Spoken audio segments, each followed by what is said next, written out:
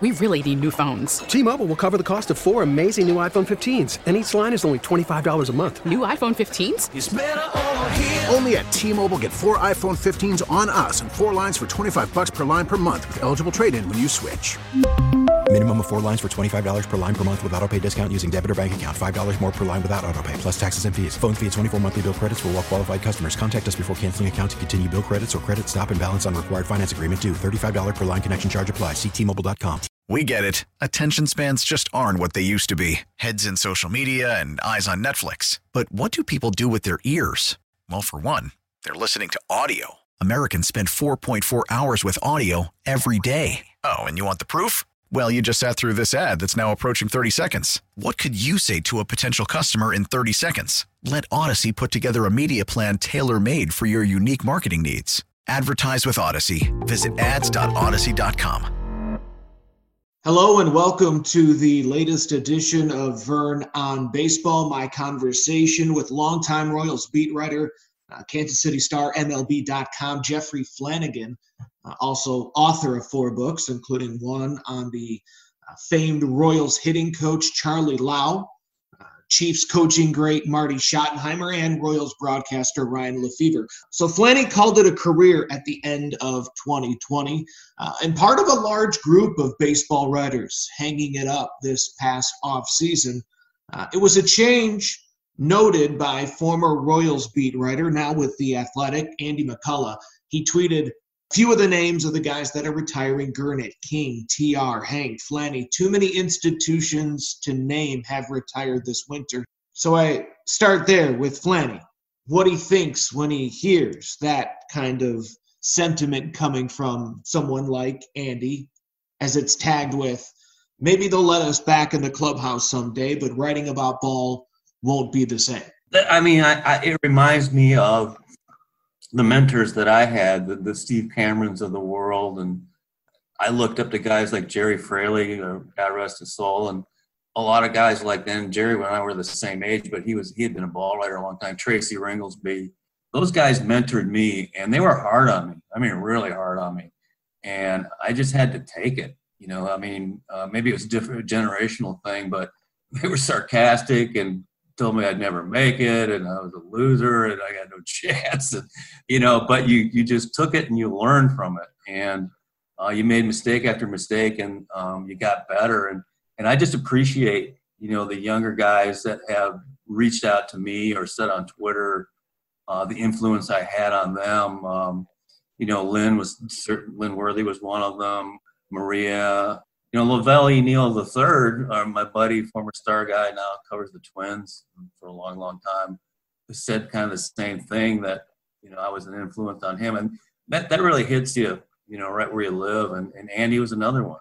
And these guys are good young reporters who are going to make a difference in our business. And I'm glad they were able to look up to us and maybe emulate some of the stuff we do. And I'll be honest, I think that generation is smarter than the generation I was coming up because they have more access to information than we did. We didn't immediately have an opportunity to go to Google every time, but on the other hand, too, we will probably watch the games a little closer than they do now because they go right to Baseball Reference for everything. And whereas we're trusting our eyes a little bit more, but whatever. I mean, I really like this up and coming generation of ball writers, and Andy's, right up there among the elite of that level, of that generation. Do you think that easier access to information has opened the door to some shortcuts, or at least made it easier to act like a reporter?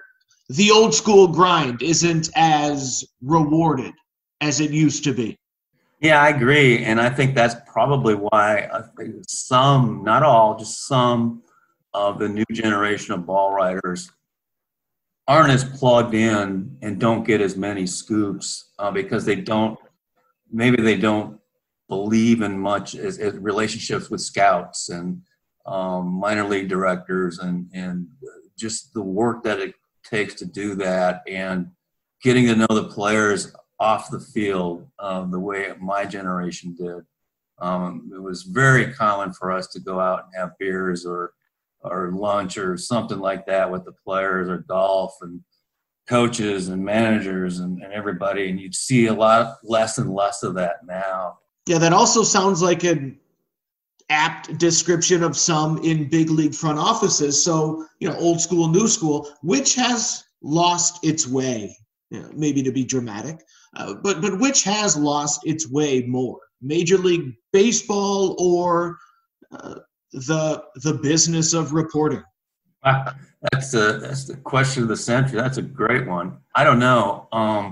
I do know that, and I think probably you noticed Theo's comments, whatever it was, about a month ago, about how the game has changed, not necessarily for the better, in terms of excitement, and why are we losing fans, and why is it becoming less watchable because of the three true outcomes and the lack of athleticism. And the type of team that you and I covered in 13, 14, 15 with the Royals, to me, was the most exciting brand of baseball you can watch. I mean, it was an action game, putting the ball in play, taking extra bases, making tremendous defensive play after defensive play. We saw a little bit of that with Tampa in the postseason, and I hope that part comes back. And I hope front offices, like you mentioned, maybe they did lose their way for a little bit. Maybe they're coming back, and we'll get less. The analytics are a huge part of the game, but they're not the only part of the game. There has to be a balance, and I hope we get back to more of a balance. And because analytics have been around always. I mean, it's not like Heat Zone was suddenly invented like 3 years ago. I mean, it was around when I was covering. Shifts were too.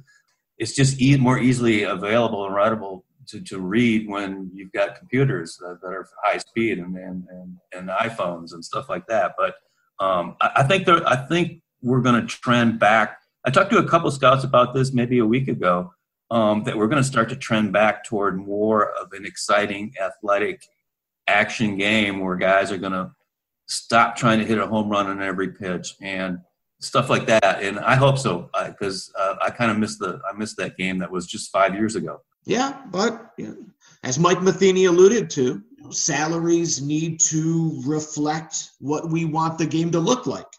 And as Josh Donaldson said, they don't pay guys to hit singles. They pay for home runs. I agree. Although I think home runs have become marginalized now because there have been so many of them. It's like, okay, I had 15 homers. Why can't I make $10 million a year? Because, well, every other guy in baseball hit 15 homers, so big deal, or 20 homers, whatever it is. So, maybe there's just been too much of it. So, yeah, I would like to see them reward the guy who steals 60 bases, like Amon or something like that, because that guy should get paid. He's an exciting player. I would love to watch 9 Mondesi's out there every day. I mean, that would be a tremendous fun experience. So, like I said, I hope we trend back that way. Yeah. Speaking of Mondesi, you have to promise to continue your troll job of those certain fans that question or endlessly knock Adalberto Mondesi's ability on Twitter. Oh, I'm not going away. I mean, I'm semi-retiring. I'm not vanishing. As a matter of fact, I mean, I plan on still writing about the Royals in some capacity. It just won't be – I just couldn't do beat writing anymore. I was just burned out. But I will I'll write some columns about them. I will stay plugged in, and definitely I will continue to troll them. Speaking of the beat, where do you see the beat reporter in the next 5 to 10 years? Are we headed toward a pool reporter, just one man or woman, following the team for a number of outlets? It's a great question, because it's such a high cost to have guys travel, not just financially, but it's a high cost on the individual who does it. It takes a beating.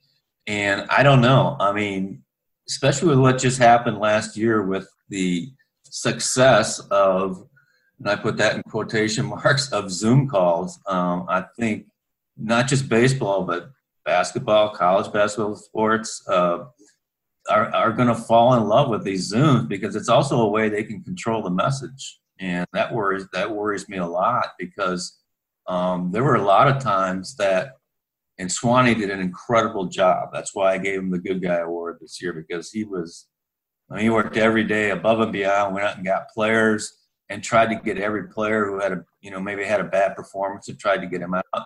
But he's only one guy. He can't get 5 guys that we need after a game. But I think it's a way that maybe some teams, not necessarily the Royals, think they might be able to control the message a little bit, kind of the way the NFL does. I would hate to see that, because the one thing that I liked was working the clubhouse. You liked working the clubhouse. And after a tough loss, you could really tell who the gamers were in that clubhouse, who would come out after giving up 3 runs in the 8th or striking out with the bases loaded twice in the 7th and the 9th. Who is the stand-up guys? And now you may never know, because if we just go Zoom for the rest of the way, and like you say, we just have a pool reporter, I think ultimately the fans will pay the price for that one, because I think that would be terrible. You mentioned earlier going out with players and having a drink. During those times, who was the best storyteller? Oh, David Cone. I mean, George would be up there too. I was lucky when I first got on the beat, and Hal McRae. I mean, George Brett and Hal McRae kind of took me under their wing, because I was just a rookie idiot, didn't know what I was doing, and they took pity on me and really taught me the game from the inside and what it was like. And a lot of times this was over beers or at the dog track or wherever the hell we would go. And then I started to get to know the players better. And I hung out with David Cone a lot. And we would go out and Gooby, of course, Mark Gubicza, Jeff Montgomery. But all those guys were great storytellers. But I would say Cone and Brett were by far the best. With the stories they would tell would scare some people, but it did scare me, obviously. You know me. So I've got a few of my own.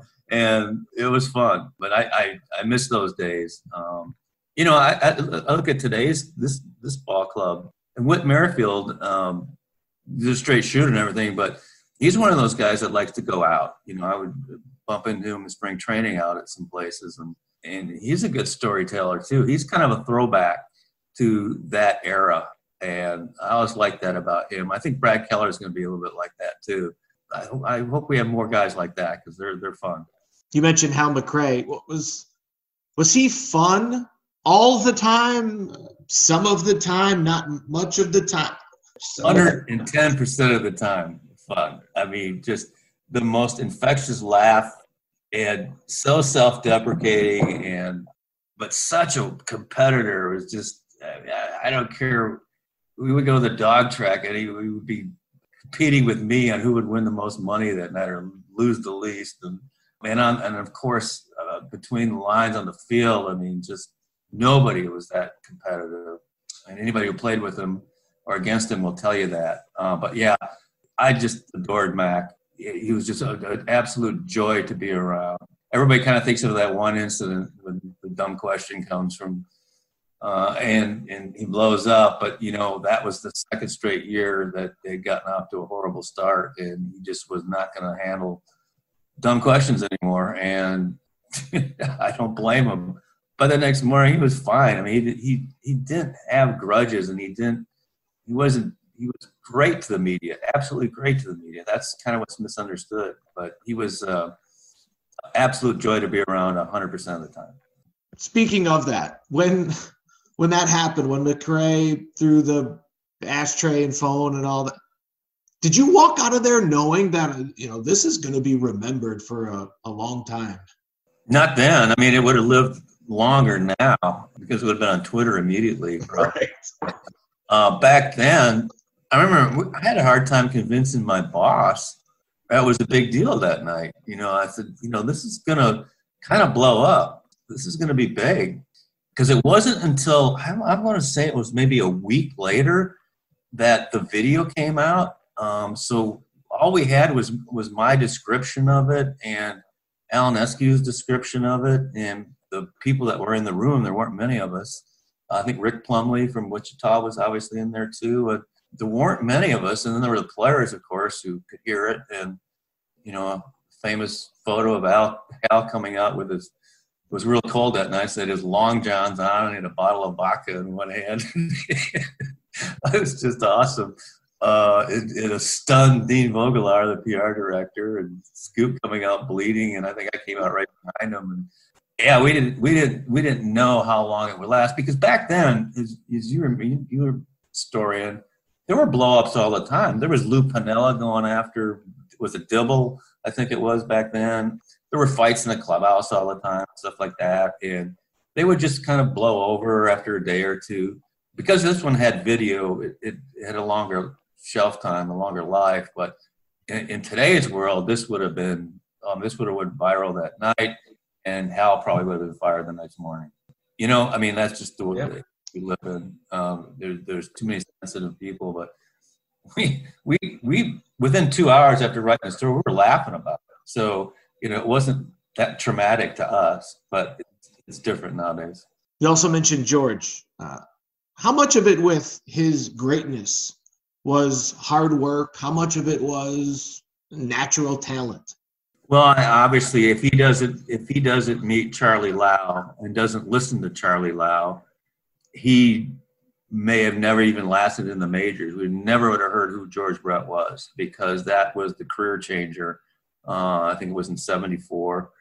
And a lot of Royals are like that. Hal McRae, Willie Wilson, all the guys who bought in to Charlie's system of hitting. And I wrote about it in my book, Lau's Laws on Hitting, with Charlie's son. But it was certainly a lot of hard work, because it's not that easy of a system to learn. So he had to put in the time, and he did. And he had an influence too. His dad, Jack, was hard on him, really hard on him. And George would tell me stories about that too. And tough father, and all the boys were very athletic in that family. And George wasn't even the best athlete growing up in that family. So he had to work a little extra harder, but sure, there was a ton of talent. But George, like Hal, was a fierce competitor and worked his ass off. And so, I mean, I think it was kind of 50-50. There has to be some talent there, or he would never have gotten drafted and never, moved up through the system. But there's some luck too that Charlie Lau just happened to be in the Royals organization at that time and taught him how a new way to hit, which, by the way, is funny. And I was talking to Russ and Dot about this one time.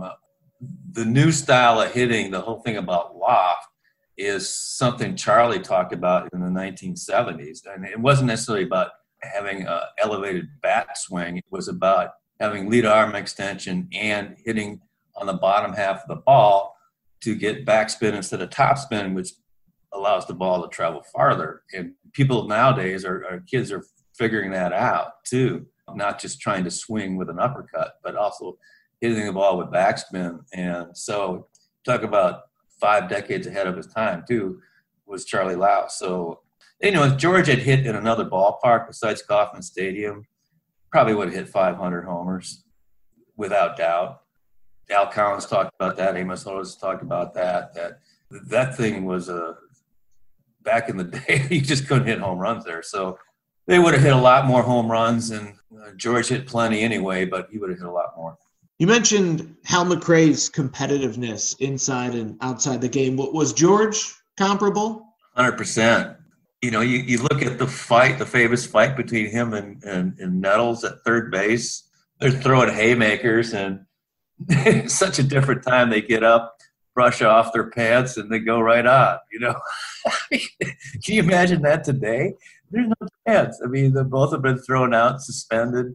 But yeah, I mean, those guys, that whole team was kind of like that too. I mean, I wasn't around to cover them, obviously, but I was lucky enough to hang with a lot of those guys later in their careers. And Willie was too. I mean, those guys just they would bite your ass off to win a game. They just hated losing, just hated it. And it stuck with them when they would lose a game. And they would sit around and they would tell me stories that they would sit around the clubhouse and just brood and have beers and just be pissed all the time about losing. And you couldn't wait to get back out the next day and beat the hell out of somebody. So That's cool. I mean, I just think that's the way you play ball. You mentioned the book on Charlie Lau. How about Marty Ball? Your book with former Chiefs coach Marty Schottenheimer. What was the best part of that experience? Just getting to know Marty and his family, Pat and Brian, who's doing a great job as the offensive coordinator with the Seahawks now, and Kristen, his daughter. Just kind of being welcomed into that family because it was a 2-year project. And so I spent a lot of time with them at their vacation home in Palm Springs and also in Charlotte where they live now. And he's just such a cool dude. And I just can't believe he's not in the Pro Football Hall of Fame because truly to me, one of the greatest coaches of all time. And I don't think there's ever been a coach that unlucky. You talk about the losses he's had in the playoffs, not just the fumble and the drive, but what happened with Lynn Elliott here with Elvis and then the one in San Diego where I thought that was the best team he probably had. And, you get the interception at the end of the game and instead of the guy going to his knee and they can run the clock out, he tries to be a hero and run with it and fumbles and Tom Brady comes back and, just that kind of stuff. And to me, I will always remember, the 2 years I wrote that the one line that will always stand out to me, because I remember asking him early on, I go, how does a human being deal with that much anguish and that much sorrow and frustration? And he just kind of looked at me and he said, it's not always about you. I just went, wow. Okay. As he pointed out, he goes, look, if there isn't the drive, is John Elway the John Elway we remember? On the flip side of all those horrific losses was something fantastic for the other team.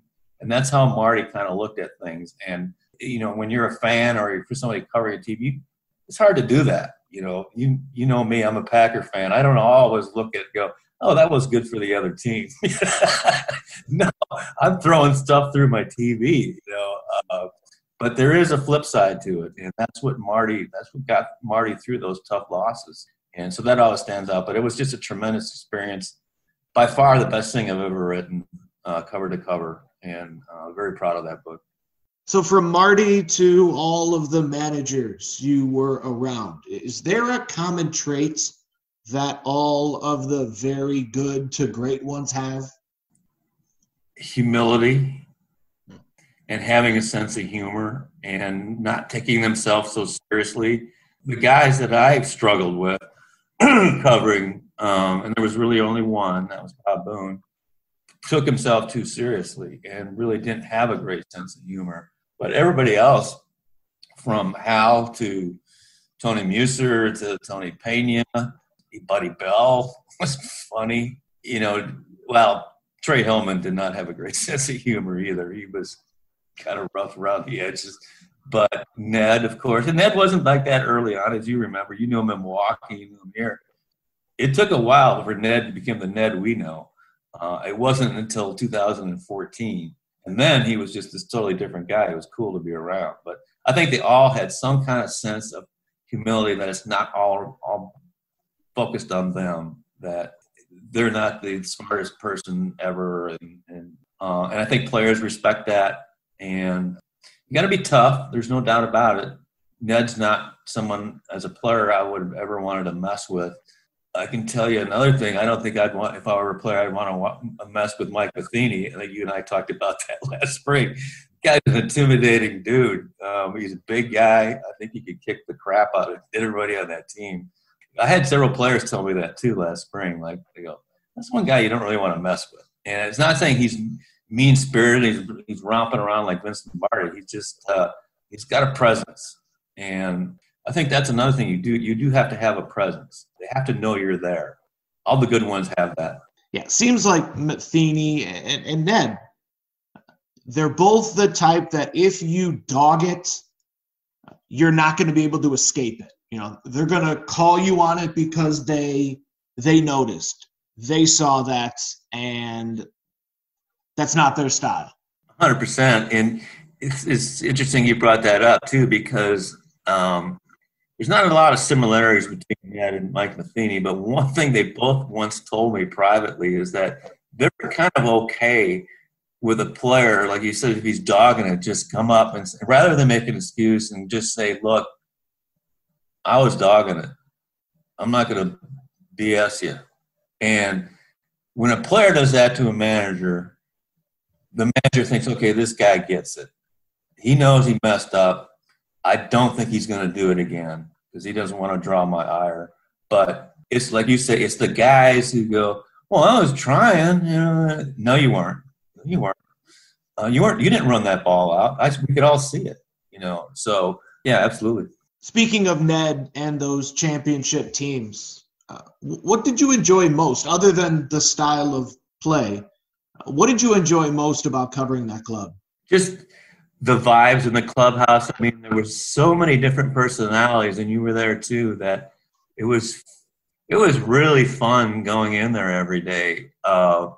Whether it was Haas or Moose or, Dyson was so loud all the time. You could hear him a mile away. You know me, I just loved Eddie Volquez. I mean, he just cracked me up all the time. Or hearing that squeaky voice of Giordano, I miss that. And him and Sal going at it. And, God, just all around that clubhouse. And they would just sit – Alex would just sit there and just shake his head because there were so many characters in that clubhouse. Lorenzo Cain, just the joy of being around him. And every single day he would just come up to me, and you've heard this a million times, but he'd just look at me and go, Flanny, my legs hurt, my feet, my back hurts, my hands hurt. He'd just go down the list every day. I mean, it would stop. I just love that. And, Moose had his issues early on, but he was fine. After 14, I thought he was great. Haas, of course, was a go-to guy after the game. Wade Davis, we liked hanging around him. He was just so cool. Just Chris Young, CY was fantastic. Didn't tolerate any dumb questions, but he knew that going in. But great to talk to before a game and just pick his brain about things. That was a fascinating mix. I love Kenrich Morales, and I don't think he ever understood a word I said or vice versa. But, I mean, there's just something about Big Ken. He just kind of drew you into him. He was cool. A great disposition. Yeah, Drew Butera was cool to hang out. That was a great group of guys, and you know that too. I mean, it was just fun to cover. Every day in the clubhouse was just fun.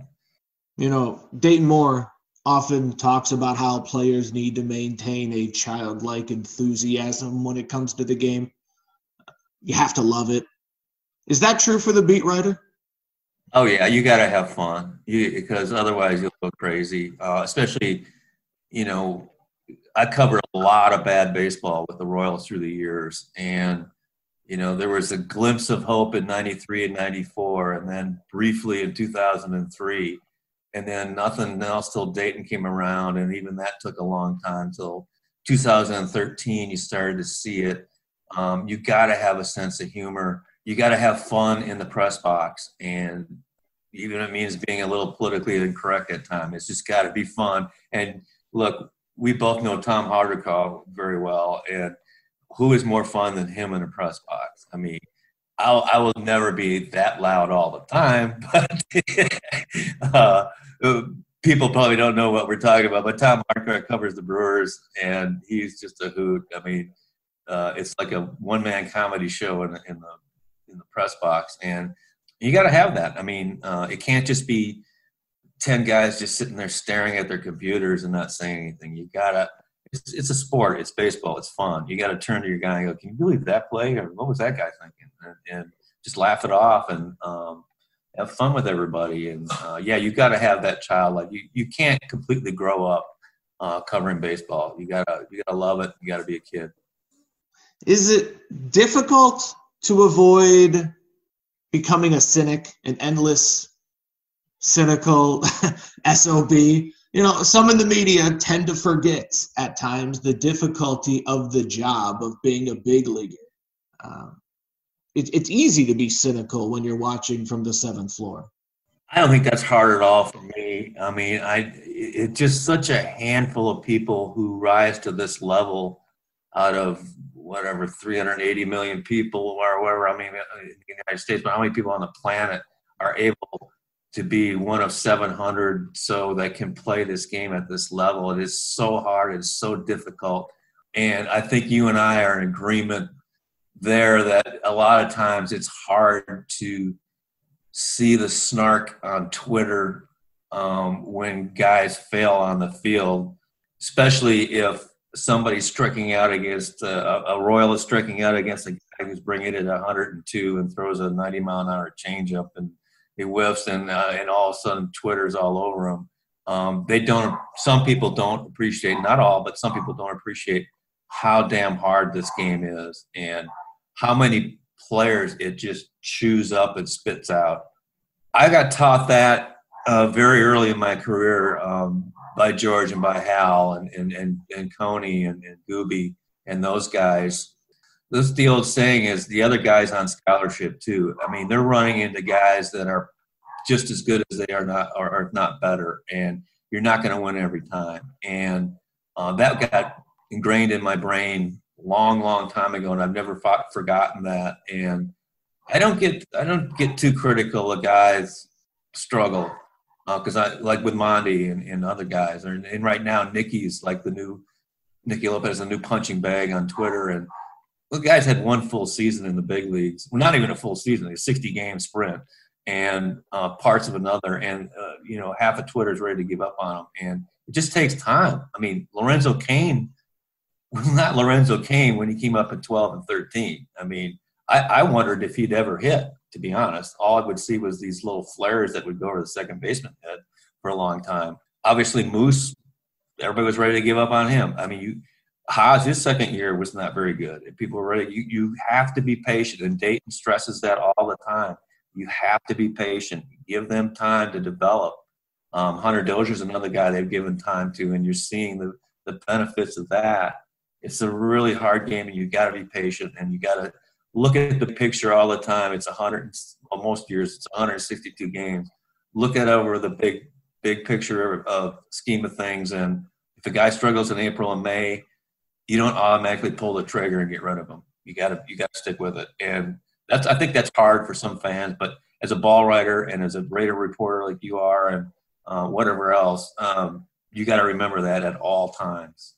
Look at the big picture. All right, final things here.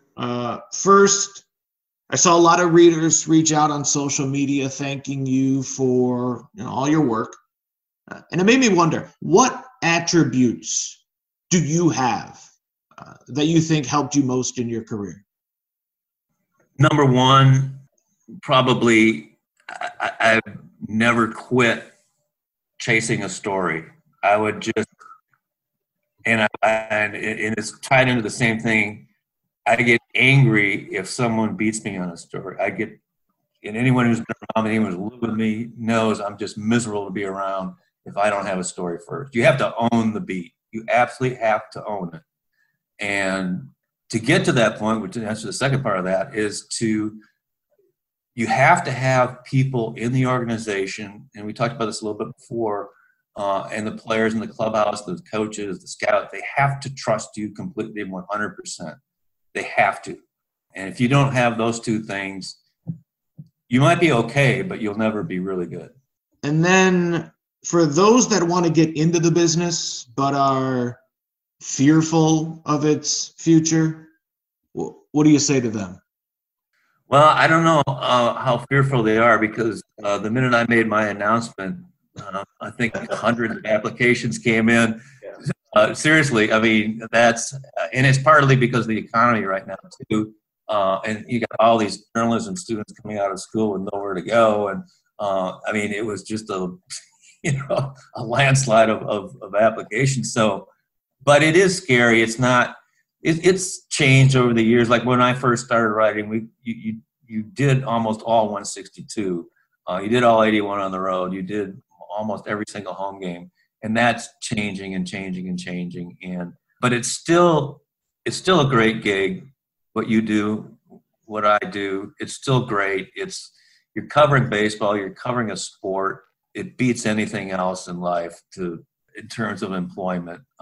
There's just no substitute. And I don't have any regrets about choosing this career. Let me tell you that. Yeah, no question. Well, Flanny, I really appreciate the all of this time you've been generous with today. I appreciate, and I've told you this before, but I'll say it to you again. I appreciate all the guidance, all the advice, all the help over the years. And I'll stay in touch and hopefully see you soon. Yeah, we're definitely not done, and we'll stay in touch, Vern. You know that. We really need new phones. T-Mobile will cover the cost of 4 amazing new iPhone 15s, and each line is only $25 a month. New iPhone 15s? It's better over here. Only at T-Mobile, get 4 iPhone 15s on us and 4 lines for $25 per line per month with eligible trade-in when you switch.